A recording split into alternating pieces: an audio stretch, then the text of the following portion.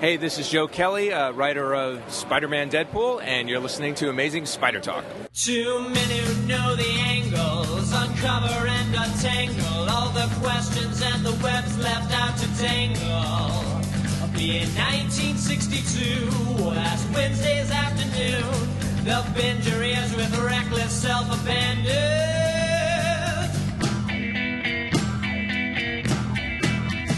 The Amazing Spider Talk. The Amazing Spider Talk. Come swing through the air, sit back and prepare for the Amazing Spider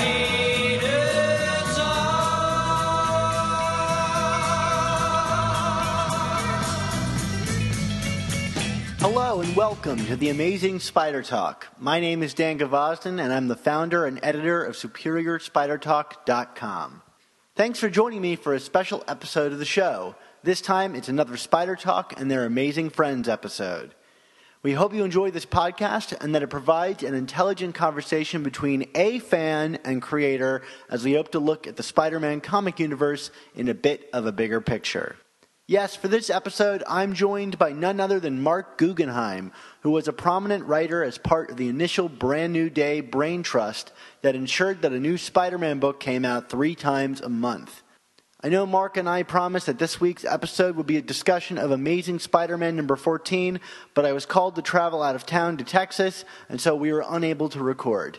That said, this episode contains a fascinating peek behind the scenes of one of the most exciting and controversial periods of Amazing Spider-Man. And whether or not you've read Brand New Day, you'll find something to love about this interview. Well, enough delaying. Travel with me to the amazing Burbank Studios in Los Angeles, home of the production offices for Arrow and Legends of Tomorrow, to talk to none other than writer Mark Guggenheim.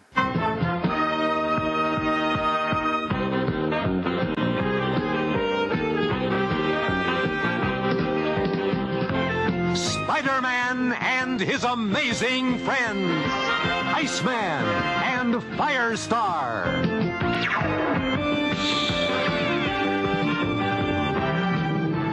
Hi everybody, Dan Gvozden here for Amazing Spider Talk, and I've got a very special guest with me today on the show. Today's guest has worked as a notable screenwriter, television producer, comic book writer, and novelist on some of your favorite properties, including Law & Order, CSI Miami, Arrow, Legends of Tomorrow, Green Lantern, Aquaman, The Flash, and Young X-Men. He shares a name with a popular art museum in New York City, and for our purposes, he was part of the Spider-Man Brain Trust that brought Brand New Day to life. Welcome to Amazing Spider Talk, Mark Guggenheim. Hey, thanks for having me. It's great to have you here. So, before we get into discussing all the craziness of tackling Brand New Day and all the stuff you did on Amazing Spider Talk, you've been attached to so many popular comic series, whether it be for television, film, or even comics. How did you first discover superheroes as a child? Gosh, great question. I'm very, very lucky. In the fact I get to work in I get to work in an area that I just have loved literally since day one. And when I say day one, I'm being very specific in the sense that one of my earliest childhood memories is being on the floor of my room flipping through a Superman comic. And my mother came in to my room and was like shocked because she's like, I didn't know you could read, and because I couldn't at the time. And I'm like, I'm just looking at the pictures. I don't even remember how I got the comic. I don't know where it came from, but I've always loved superheroes and comic books, and it's something that has really followed me my entire life. That's awesome. So we're here to talk about your work on Spider-Man. Can you tell me about your history with the character? How did you discover Spider-Man? I actually discovered Spider-Man through the Electric Company, which was this children's television workshop show. It was basically a show that, if you aged out of Sesame Street, this was the show you were supposed to watch. So it was educational, and they had a live-action Spider-Man on, and they would do like a little Spider-Man segment every episode. And this is sort of like, when I was a kid, like before I was 10, I was pure DC. Like only DC. So this was my only exposure to Marvel was through the Electric Company and Spider-Man.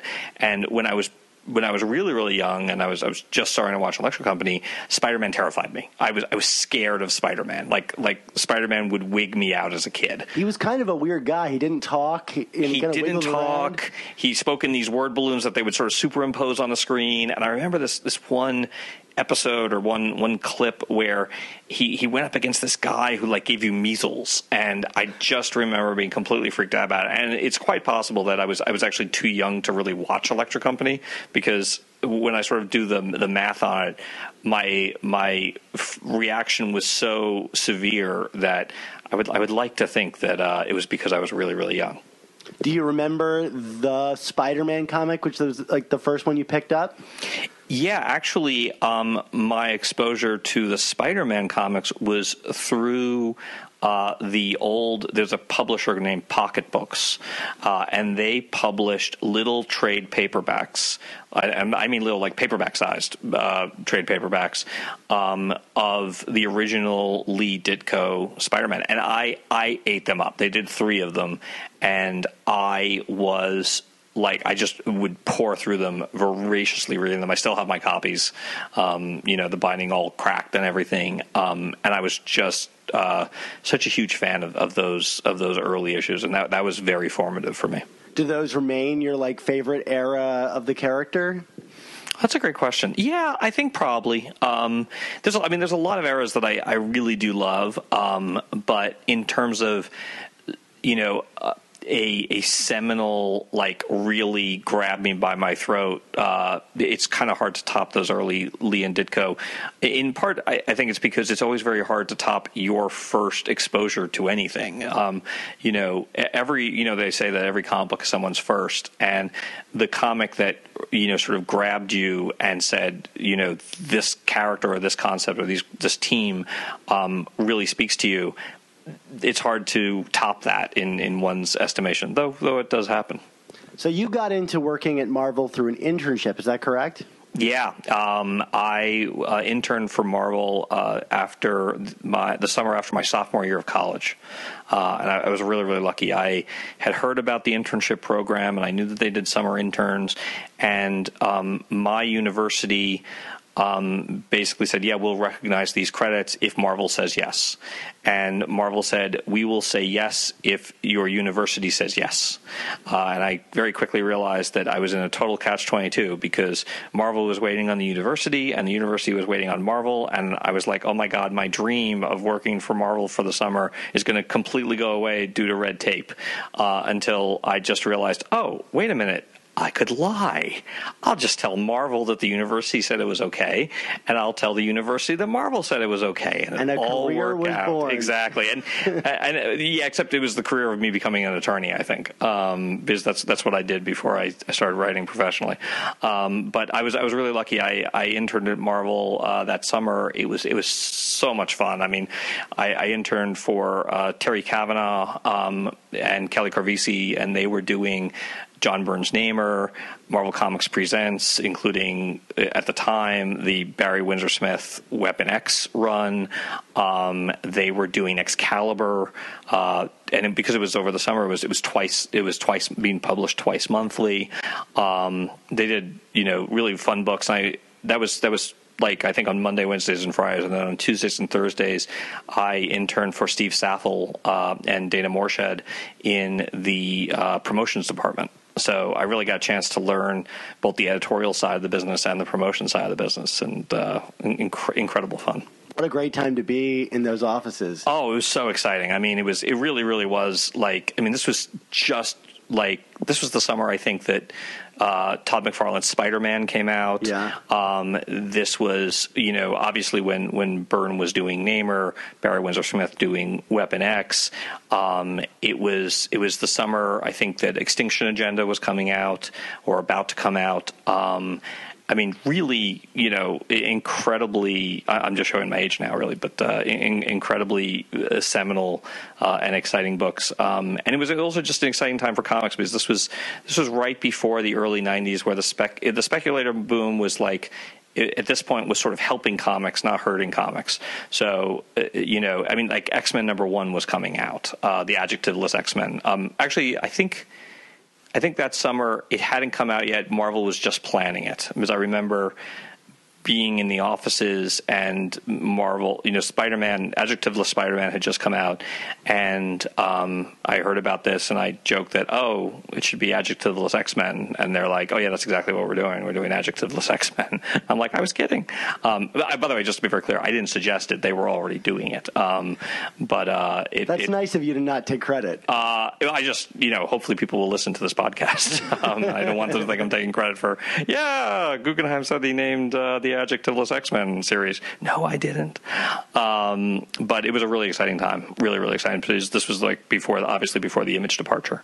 And before the bubble burst on the speculator market. So speaking of an exciting time to get in on something, let's talk about your time with the Brain Trust and the Brand New Day. Good segue. So, thank you. Our listeners, are familiar with my co-host Mark and I. We really enjoy that period, but they might not be so familiar with what this Brain Trust was. So can you tell us briefly what the idea behind the Brain Trust was? Well, it was a few things. Basically, Joe Straczynski was coming off his run on Amazing Spider-Man, and at the time, Marvel published, I want to say it was 3 different Spider-Man books. They published, Amazing Spider-Man, Adjectiveless Spider-Man, or actually it had been retitled Peter Parker Spider-Man, and Friendly Neighborhood. Thank you, Friendly Neighborhood. I was like, Peter David's book. Which one was Peter David's book? Sorry, Peter.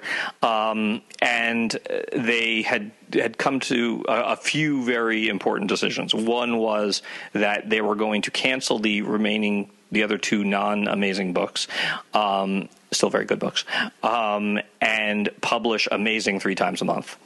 The other thing that they were going to do was going to basically retcon away or eliminate Peter Parker's marriage to Mary Jane. But there was both a commercial decision and a creative decision. And the idea was we were going to have, there was going to be this crossover among the various different Spider titles that was going to be called One More Day, that would take care of the creative retcon, and that would tee up Brand New Day, which would be a new run with a group of writers and a group of artists, because it would be basically one book being published 3 times a month. And the thinking was, like, let's assemble, Marvel's like, let's assemble basically a writing staff like you would on a TV show. And Steve Wacker was the editor, with Tom Brevoort supervising, and it was going to be, and I think it turned out to be, like a real sort of back to the basics kind of approach for Spider-Man. It wasn't just Peter not being married to Mary Jane. It was bringing back the friendship with Harry Osborn, making J. Jonah Jameson and the Daily Bugle and Peter's job at the Bugle a more prominent part of the book. Really trying to get back to the core of those early Lee Ditko, Romita Spider-Man issues. So how did you find yourself on this team of writers? I had been writing for Marvel, I want to say, it's like 2 to 3 years at that point. And I had done a Punisher story that at the time had not been published. I actually saw publication last year finally. And then from the Punisher story, I worked on Wolverine, did a couple of arcs on Wolverine. I had been writing Blade, and Marvel offered me an exclusive contract. And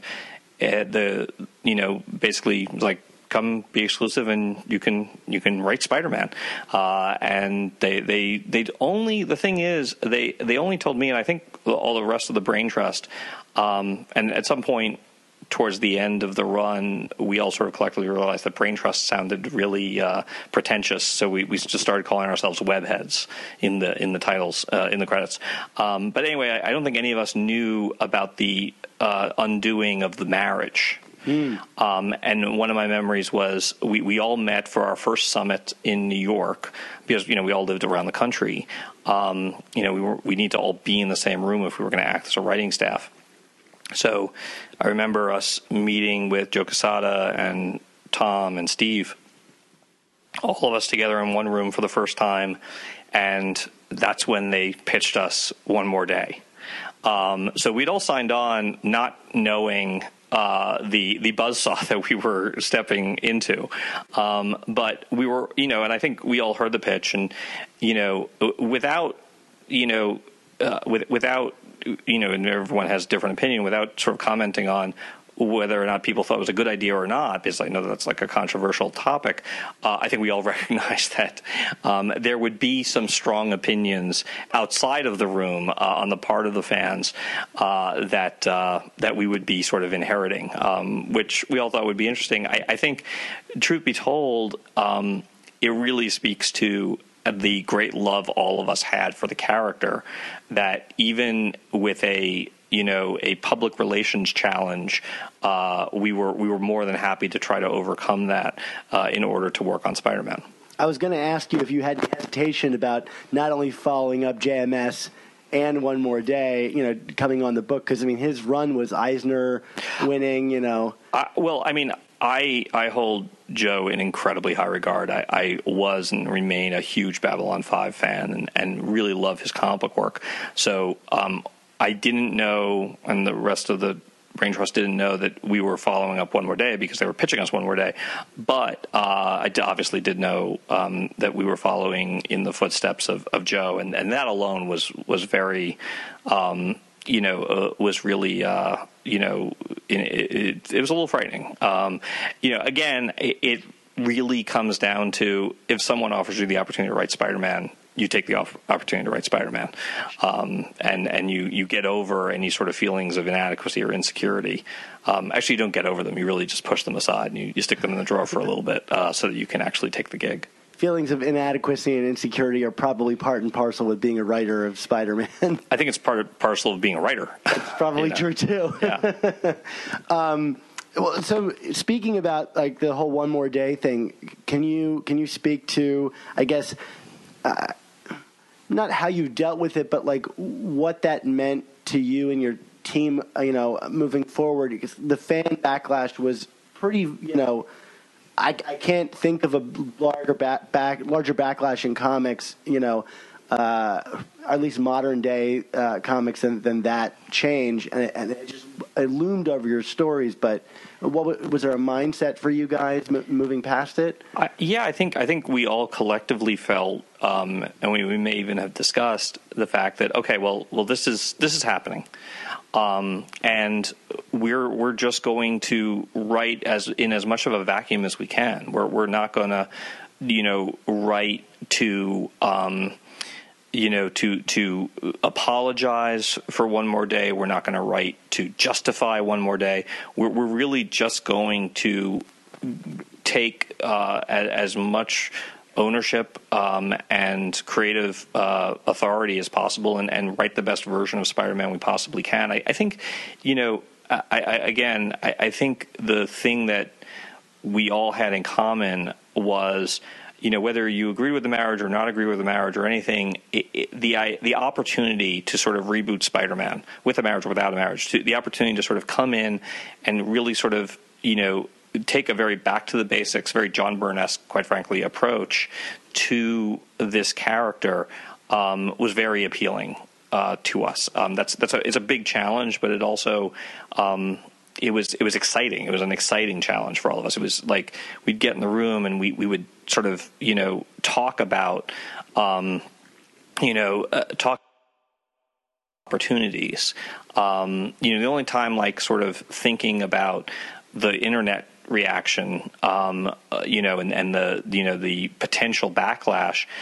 I guess we didn't really think about it as backlash. We thought about it as, okay, there's going to be an interesting opportunity here. Like we recognize that the first time Mary Jane appears in the comic again, that's going to be a cool moment. Like, how do we make that moment everything it can be?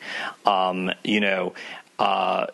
had I believe it was Dan's idea. Dan had the idea to have this character named Jackpot, who's a redhead, and you're wondering, is she Mary Jane or not? Like, just having fun with the new the new status quo create a lot of inherent mystery to it, because it wasn't incredibly clear after One More Day what other repercussions there had been, apart from everyone just knew, okay, they're no longer married, but you don't know how Mary Jane is going to come back on the scene. You don't know what she's been doing while she was, not in the book. Peter's whole social life, is different. He's no longer living with a supermodel. And that's sort of the other thing that I don't think people really, thought enough about, but we spoke a lot about it, which is the idea that it's not just ending the marriage. It's ending, basically at Peter's access to an entire lifestyle that was very different from the early Lee and Ditko Spider-Man days. I mean, the idea of Peter having to scrounge for money, Peter having to work at the Daily Bugle to make ends meet, that was something that, again, for better or for worse, was not a story or a storyline or an area that you got from the marriage to Mary Jane. You just couldn't do it. Yeah. So I'm curious about crafting the world of Spider-Man when you're given such not a blank slate, but you're really given a lot of freedom. I guess I'm curious about a number of different things, namely, what were you told by editorial was the goal? What were things that you were allowed to do and weren't allowed to do? And then what ideas did you have that you were embraced, and what were ideas that you were turned down? Great questions. Well, first of all, Tom Brevoort had written up a really terrific manifesto. I think it was actually called the Spider Manifesto, that has since been republished. You can find in the trades, and perhaps even in a couple of floppies. That I think really set out a wonderful mission statement for Brand New Day, and we all sort of took that and ran with it. We really embraced it, and what was great about the early summits was it was just us in a room with editorial, and everyone's pitching out different ideas, and we're going down different roads. We didn't set a lot of rules for ourselves. Again, I do remember there was a certain let's wait X amount of time before seeing Mary Jane again. There was also let's wait X amount of time to the point of we don't even have any early plans of bringing back Osborn and the Green Goblin, that sort of thing. What are the things that we don't want to touch, not because we can't, but because it's too quick, it's too soon. You don't want to waste Green Goblin returning, for example. But as you saw, we didn't have Mary Jane, but we had Jackpot. We didn't have Green Goblin, but we had Menace. We talked a lot about Menace and Menace's identity, and the fun of introducing a Goblin-esque character and playing a whodunit element with them. We played around with a lot of different things. It was a very, very, very deep bench. And I do not include myself in this, but Zeb Wells, Bob Gale, Dan and myself, and then later on we brought on Dennis Hopeless and Joe Kelly and Mark Waid. That Mark Waid guy, he's going places. Very smart guy. That's an incredibly deep bench and a lot of talent and just a lot of great ideas. Dan Slott alone, by the way, is just, I've never worked with any writer who's such an idea machine. I mean, and good ideas. I mean, is incredibly prolific in terms of ideas, and they're all ideas born out of a love of the comic books. And we all just riffed on we can do this and we can do that. And when you're doing 3 books a month, it actually creates a lot of story real estate that you feel like you don't have to rush anything. So, as a Spider fan, these summits just sound like a dream place to be, just people nerding out and pitching ideas. But I've always been curious, when we talked to Joe Kelly on our show, he mentioned some of the stories that he ended up writing, like the Rhino story was originally a Zeb Wells story. It was originally a Mark Guggenheim story. Or it was a your story. Yeah. Which that's one of my favorite stories in the history of Spider-Man. Oh. By the way, he did a much better job writing it than I would have. Well, either way, I'm curious about, how these summits worked functionally. You throw out ideas, but then who's doing the assigning? I'm sure that's Wacker, but how are people assigned stories, and how did that all shape together? It changed. It changed a lot. I mean, we never really had one set methodology. I think, we recognized that, the first 4 arcs written by the first 4 writers, that would be its own sort of chapter, and very much a chapter designed to, Dan did the first arc and he had certain things that he had to establish. I did the second arc and there were certain things that I had to establish. Same with Zeb, same with Bob. Because there in those first 4 arcs, we knew we were crafting basically not a whole new world, but certainly a new status quo. And we had, from that first summit, we had all these characters that we knew we wanted to introduce. We knew we wanted to introduce Menace. We knew we wanted to introduce Jackpot.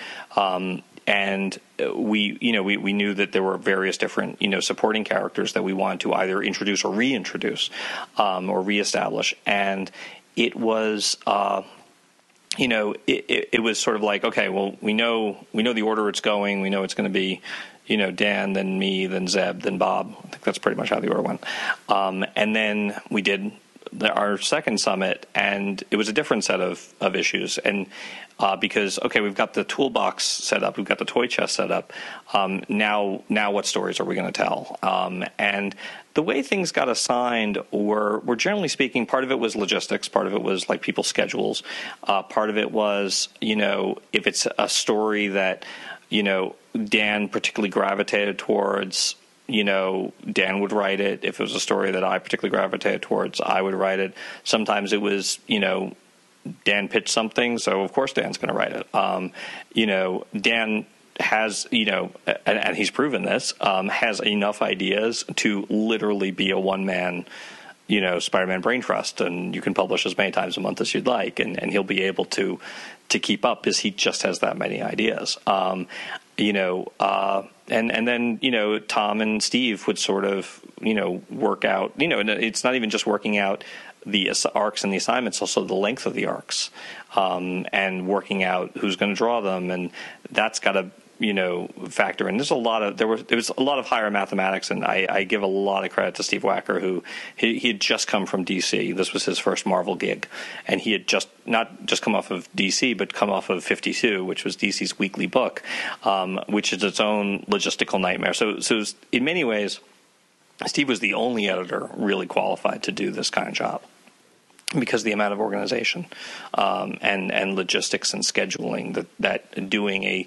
3 times a month book entailed. I mean, this was a first also. I think it's become maybe 3 times a month is a little rare, but certainly twice a month double shipping has become very commonplace. DC's now doing it across their line. Marvel's been doing it for a really long time. But at the time this was brand new and a real experiment. There was no time I was more excited to be picking up a Spider-Man comic, because if I wasn't digging one story, the next story was certainly going to be something that I really dug. I'm curious, do you think that this kind of TV writing mentality is something that should really be adopted by these comics companies? I mean, especially as we move into this kind of seasonal model, as everybody reboots every year or two.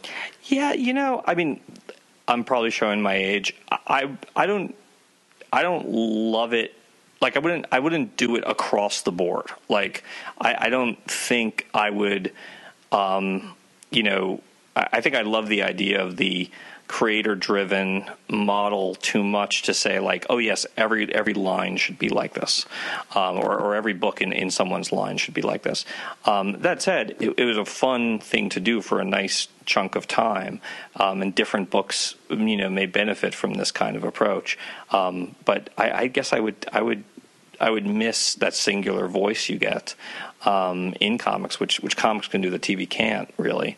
I would miss that if every single book was published that way. Yeah. So, in your first story, which is the first story of Brand New Day, issue 546, you did a backup where you introduced both Menace and Jackpot. Menace was just like a shadow, escaping into the background. But, these are two big characters that both had huge mysteries surrounding them during, I'm going to call it the first season of Brand New Day that ended with the Tracer killings that you wrote. I'm curious about, let's tackle Jackpot first. You mentioned that it was a Dan Slott idea to kind of trick the readers or fool the readers a little bit. And I personally, as a reader, and I'm sure there were a lot of other readers, I always thought that it was something with Mephisto when she whispered to Mephisto, some pact made that she got superpowers. Was that ever an idea that was played with, or was Jackpot always set up to be this kind of, Mary Jane in appearance only superhero? It was always Mary Jane in appearance only. I don't think we ever seriously considered giving Mary Jane powers. In large part, I think because we felt it would change her character too much. Losing the marriage, that's enough. Well, you don't need to give her superpowers on top of it. Yeah. To continue on to that question, there's this whole whisper with Mephisto thing. When you guys came onto the book, did they ever tell you what that was, or was that held back literally until one moment in time? I'm going to give an incredibly unsatisfying answer, but it is true, which is they did tell us. I did know what it was. I have completely forgotten what it was. Well, it ended up being just like a kind of nothing. Like it was just her saying, "Don't ever come bother Peter." Right. Again. Yeah.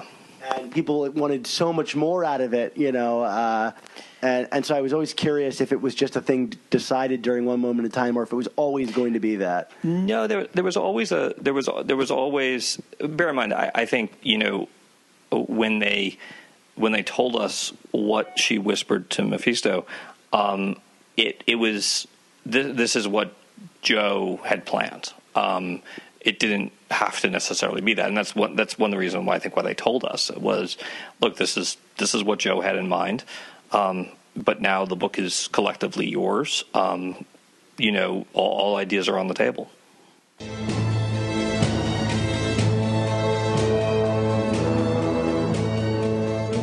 Hey everybody, Dan here again. This seems like a pretty good place for me to cut in. I just wanted to take a second to tell everybody listening about our Patreon service, also known as the Friendly Neighborhood Spider Talk Members Club, where each week we give away a ton of free digital comics, do bi-weekly prize raffles for some excellent prizes, and send you a ton of awesome rewards in the mail, like t-shirts, bumper stickers, members-only episodes, and even the opportunity to choose a topic for Mark and I to discuss on the show. Putting together an episode of the Amazing Spider Talk takes a lot of hard work, at least 8 hours a week. And while Mark and I are always excited to do it, we need your support to keep it going. Putting together an episode like the one you're listening to now requires even more work. Hours of research, connecting, driving, and planning to put it together. Mark and I might sound like we're industry insiders, but really, we're just two nerds like you who love Spider-Man comics. So why not check out our Patreon page and sign up to be a part of our exclusive club? It's only through your support that we can continue to do the show. Just head on over to SuperiorSpiderTalk.com and click on the support button and give it a look. Thanks again to everyone for their incredible support. Now back to my interview with Mark Guggenheim.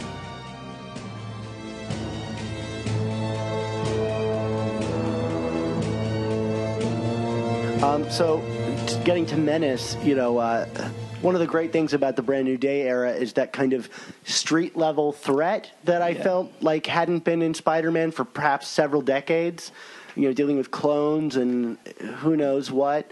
And I can't think of an era outside of maybe Ross Andrews' pencils where New York played such a huge element in the story, and that bled into the supporting cast with Vin, who's a police officer, and Carly Cooper, who is, a medical examiner.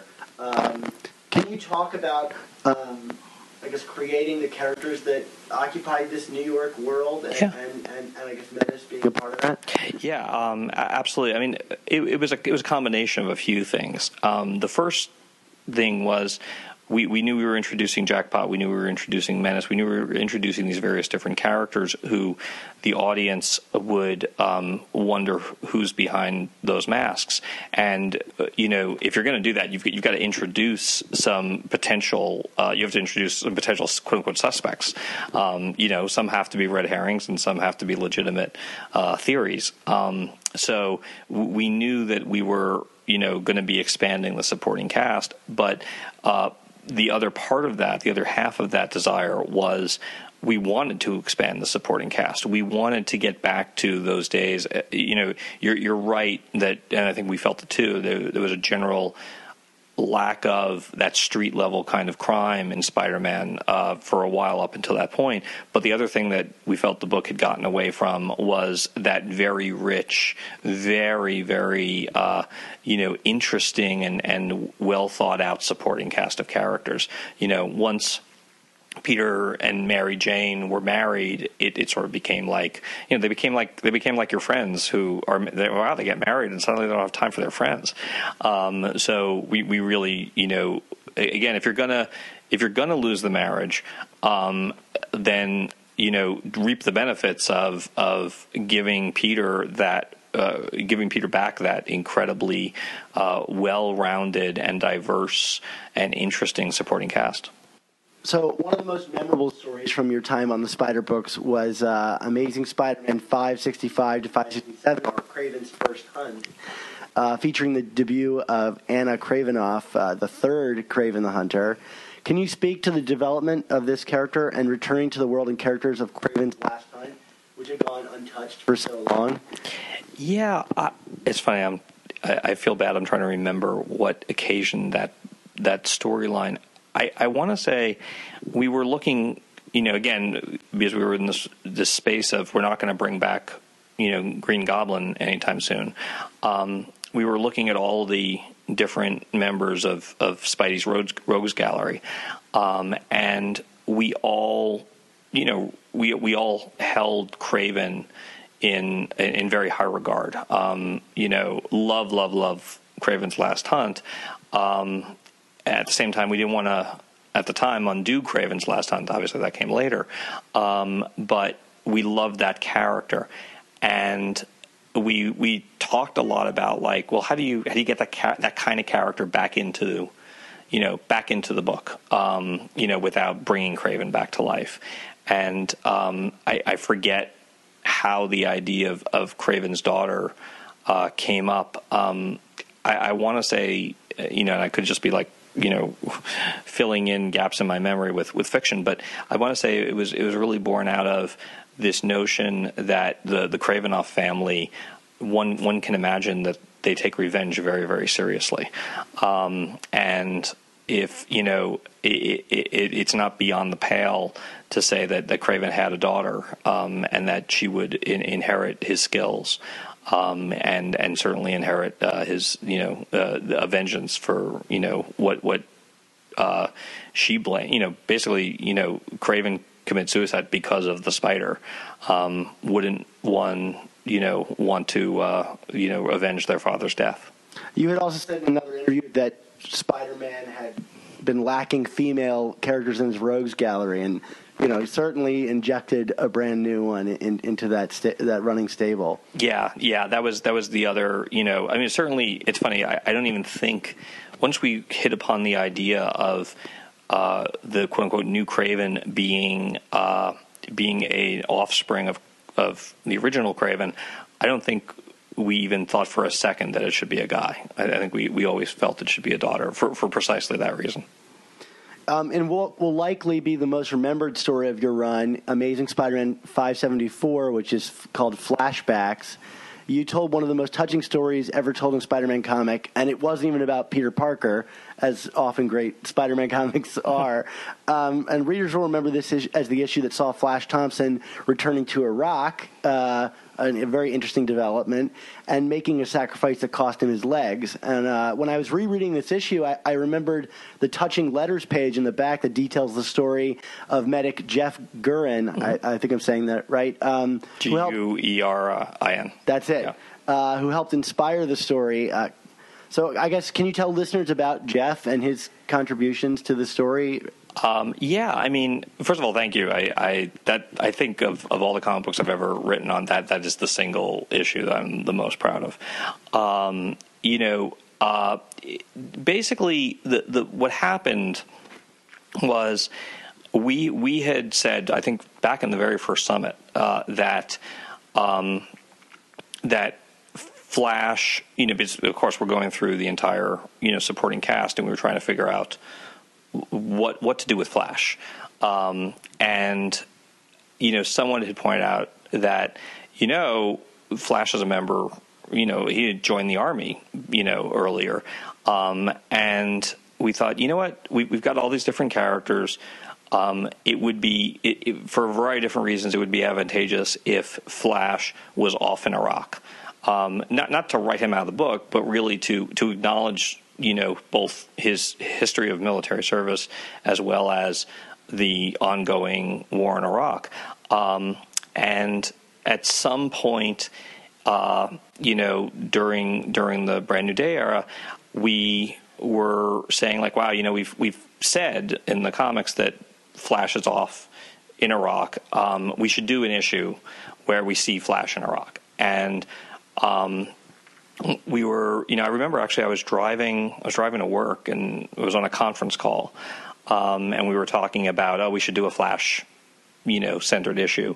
And of course that raises all sorts of questions, which is, how do you get Spider-Man in there? Do you have to get Spider-Man in there? What's the story? It was really elegantly done. Thank you. Thank you. I will say that, there's some ideas that just sort of come to you full blown, and that whole issue, from the flashbacks to tie in Spider-Man, the idea that Spider-Man is the source of Flash's courage, even the ending with his losing his legs, it all just came right out.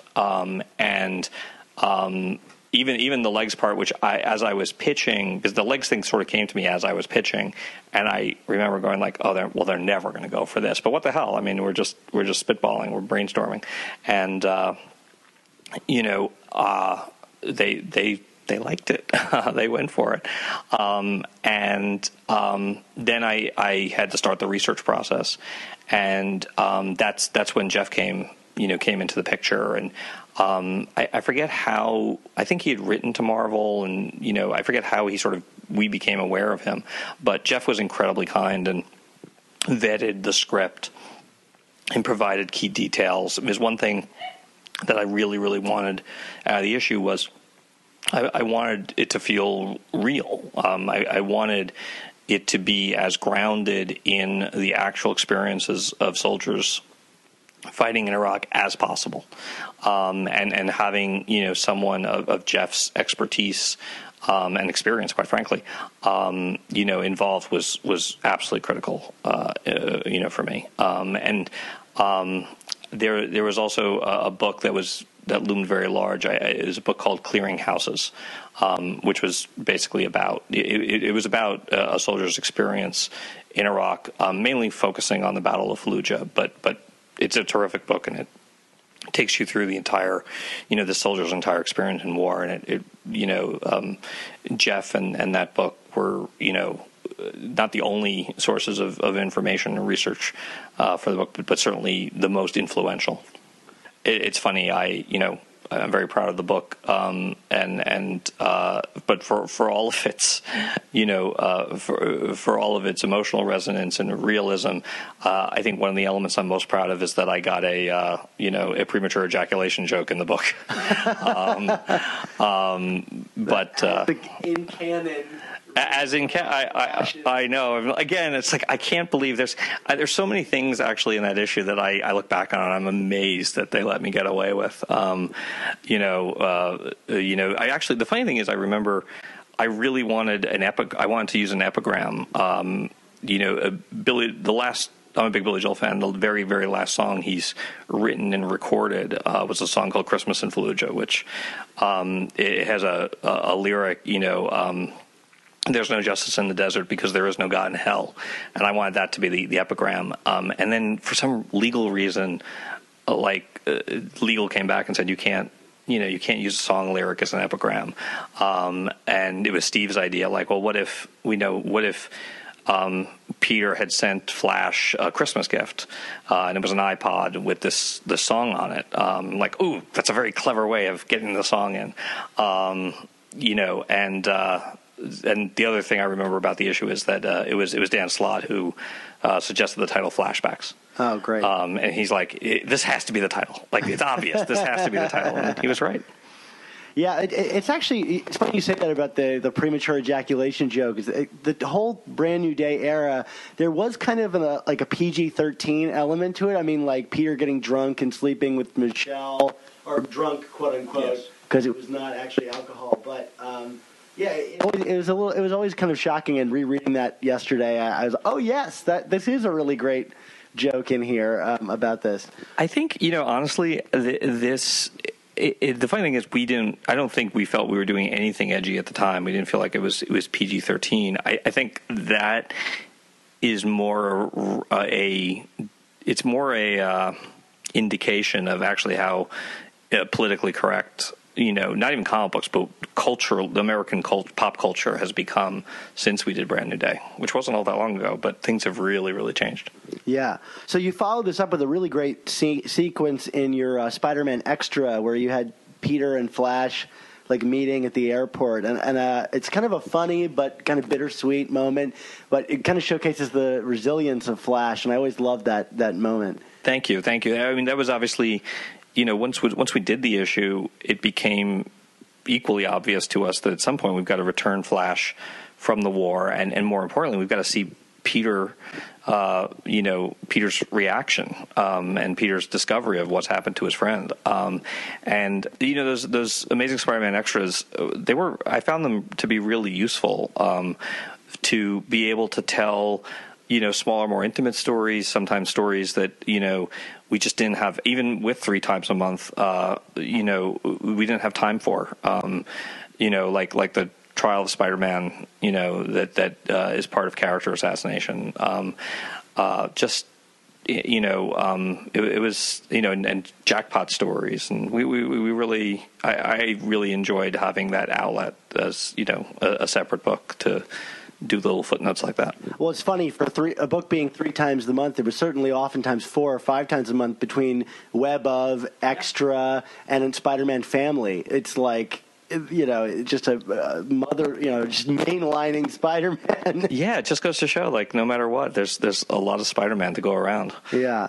So I guess your biggest story, from your run, I mean, Flash is certainly a quiet single issue, one shot, but you did the conclusion to the Spider Tracer story, which to me seems like the conclusion of the whole Brand New Day thing to a certain degree, or at least the first part of Brand New Day. What was it like finishing that up? Well, I'll tell you, I think every time we, would have a summit, we would sort of speak in terms of okay, this chapter of Brand New Day, and we sort of tried to organize it where each chapter would lead into or climax with a really big arc. I think just the wheel came around, and I ended up with the Spider Tracer arc, and truth be told, I'm not that. It's not that I'm not fond of it. I felt I dropped the ball with it. I didn't. I felt like it started off strong, and this is relatively early on in my comic book career, and I wish I had. I feel like I didn't stick the landing as well as I could have. I think early on in my comic book career, I didn't do a very good job of leaving enough issues, enough pages, really, for the climaxes. So they always, in the writing, they always felt rushed to me. Like I was trying to cram in too much, and things weren't allowed to breathe as much as I would have liked. That said, I got a chance to work with John Romita Jr., which, obviously crosses off a huge comic book writing bucket list item for me. And John Romita Jr. on a Spider-Man title. Exactly. So that alone was really, really important to me. And there's elements of it that I enjoy and I'm proud of. And I hope, at the end of the day, if people like it, that's more important than whether or not I like it. I always look back at that arc as a missed opportunity. So whose idea was it to have Harry Osborn standing with the shadow of the Goblin? It's funny. I think when I can't remember specifically, I'm always going to default to Dan because Dan was such this font of ideas. I do remember we broke out the whole character assassination story at one of the summits. And there was a whole host of people. Joe Quesada was there. Tom Brevoort, Steve. The Brain Trust. There were a lot of a lot of ideas being thrown around. We definitely knew that we wanted to tweak people with Menace for sure. I specifically like Vin's story in that particular series, and I think you wrote a number of issues with Vin as a main character, if not like the main character of the comic. And he's kind of a unique character in Spider-Man history because he's almost inherently unlikable.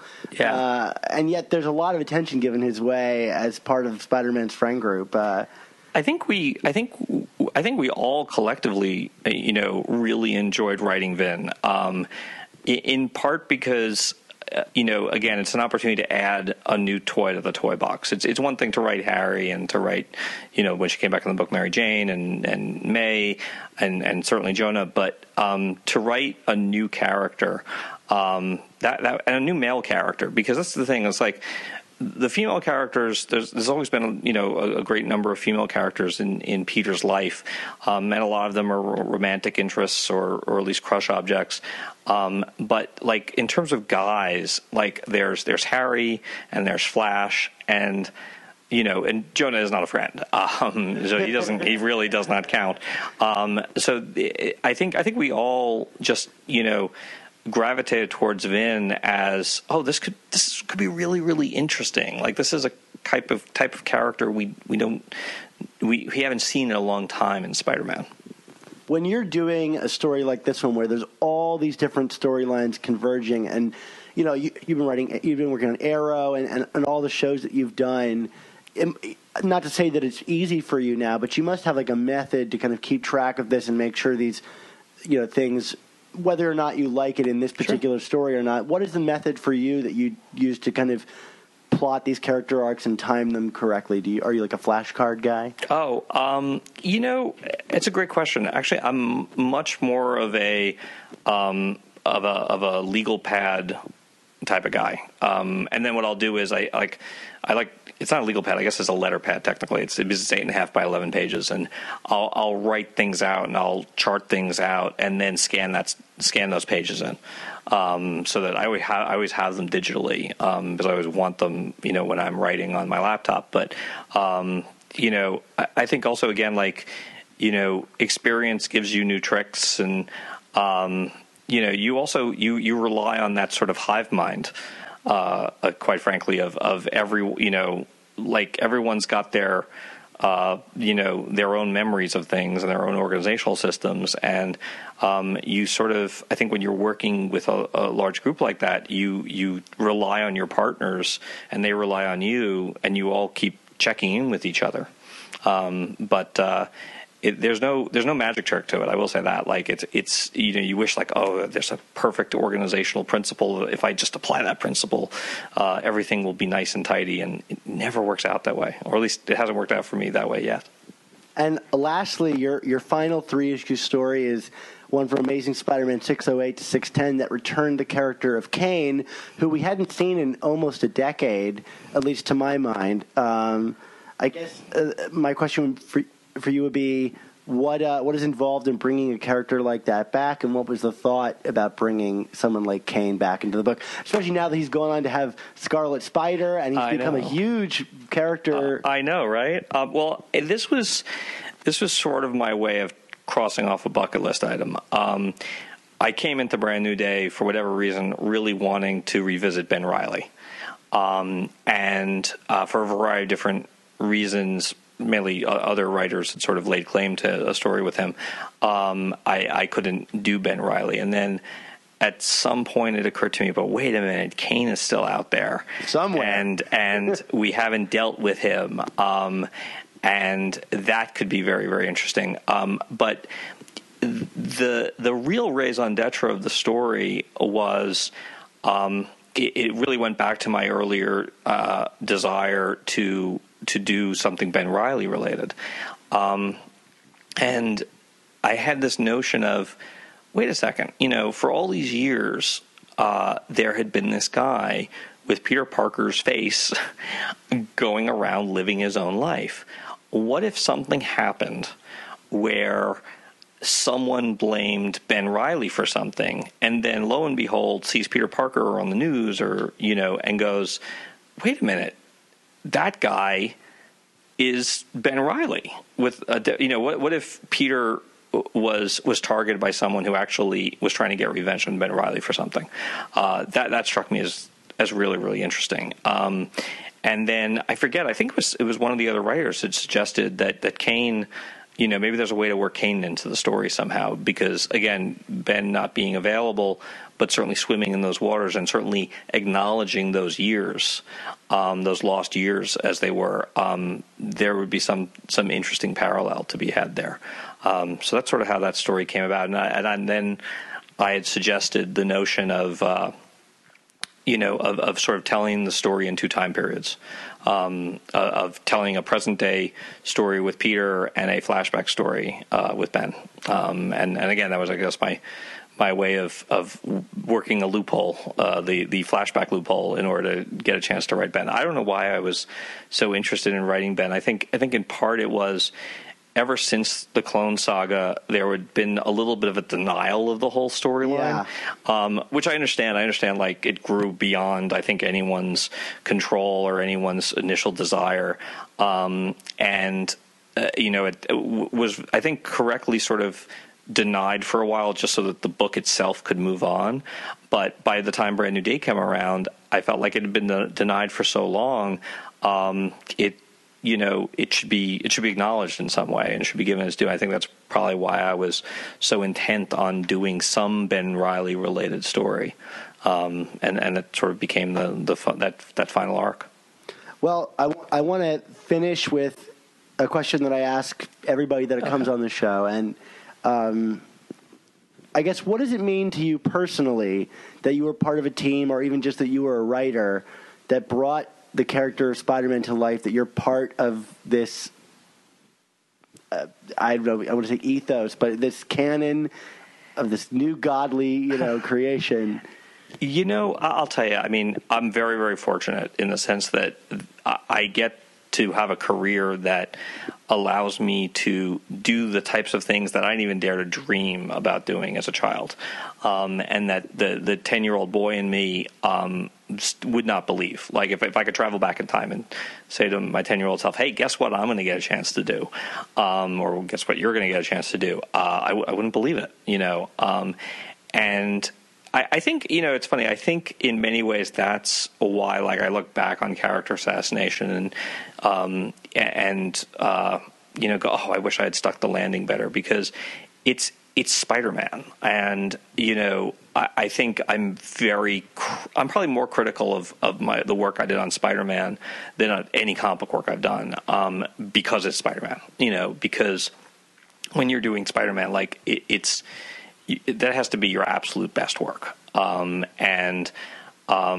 very, I'm very self-critical about it. At the same time, I totally, it's not just self-flagellation. It's just appreciating and valuing the experience of getting a chance to write Spider-Man. And truth be told, like, if I didn't get a chance to write any Spider-Man issue except for 574 with Flash, I'd be very satisfied.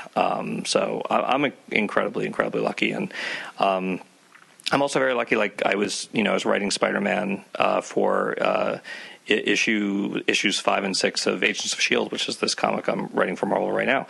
I somehow managed to work in a shameless plug for my current series, and it was like, oh, Spidey. I love writing Spidey. I mean, I just love writing Spidey. I mean, there's probably not a single character who's more who's a better fit for my voice as a writer than Spider-Man. Great. So, outside of Agents of S.H.I.E.L.D., where can our listeners find you, I guess, on the internet, or find what work of yours is coming up in the future? I'm very active on posting to Twitter, so that's always the place I encourage people to check me out. So that's at M Guggenheim, MGUGGENHEIM. Great. And any work coming out we should keep our eyes open for? Well, definitely Agents of S.H.I.E.L.D. That's the only comic book work I have in the pipeline. I'm currently at work on Season 5 of Arrow on the CW and Season 2 of DC's Legends of Tomorrow, also on the CW. Congratulations on ending Season 4 of Arrow. Thank you. It's always, look, whenever you can end a season of television that's 23 episodes, it's like, okay, I conquered a really big mountain, and then 2 weeks later you get right back up. You start climbing the mountain from the bottom again. Well, thanks so much for joining us on the show today. No, Mark. Thank you. This was a lot of fun. It was great to be able to think about things I haven't thought about in a while. Great.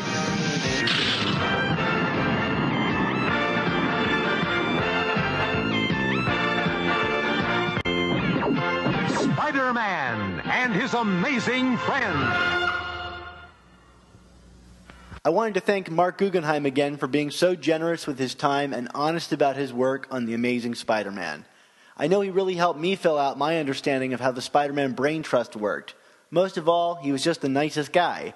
So if you enjoyed the episode, please be sure to thank him on Twitter or in person for coming on the show. So as for all of our other amazing episodes and interviews, you can find all of our new Amazing Spider Talk and old Superior Spider Talk podcasts at superiorspidertalk.com, or find us on iTunes and Stitcher and Google Play by searching Amazing Spider Talk. And if you do, please be sure to leave us a comment or review. Also, please be sure to check out The Ultimate Spin, our brother podcast that covers the stories of Miles Morales and Spider-Gwen.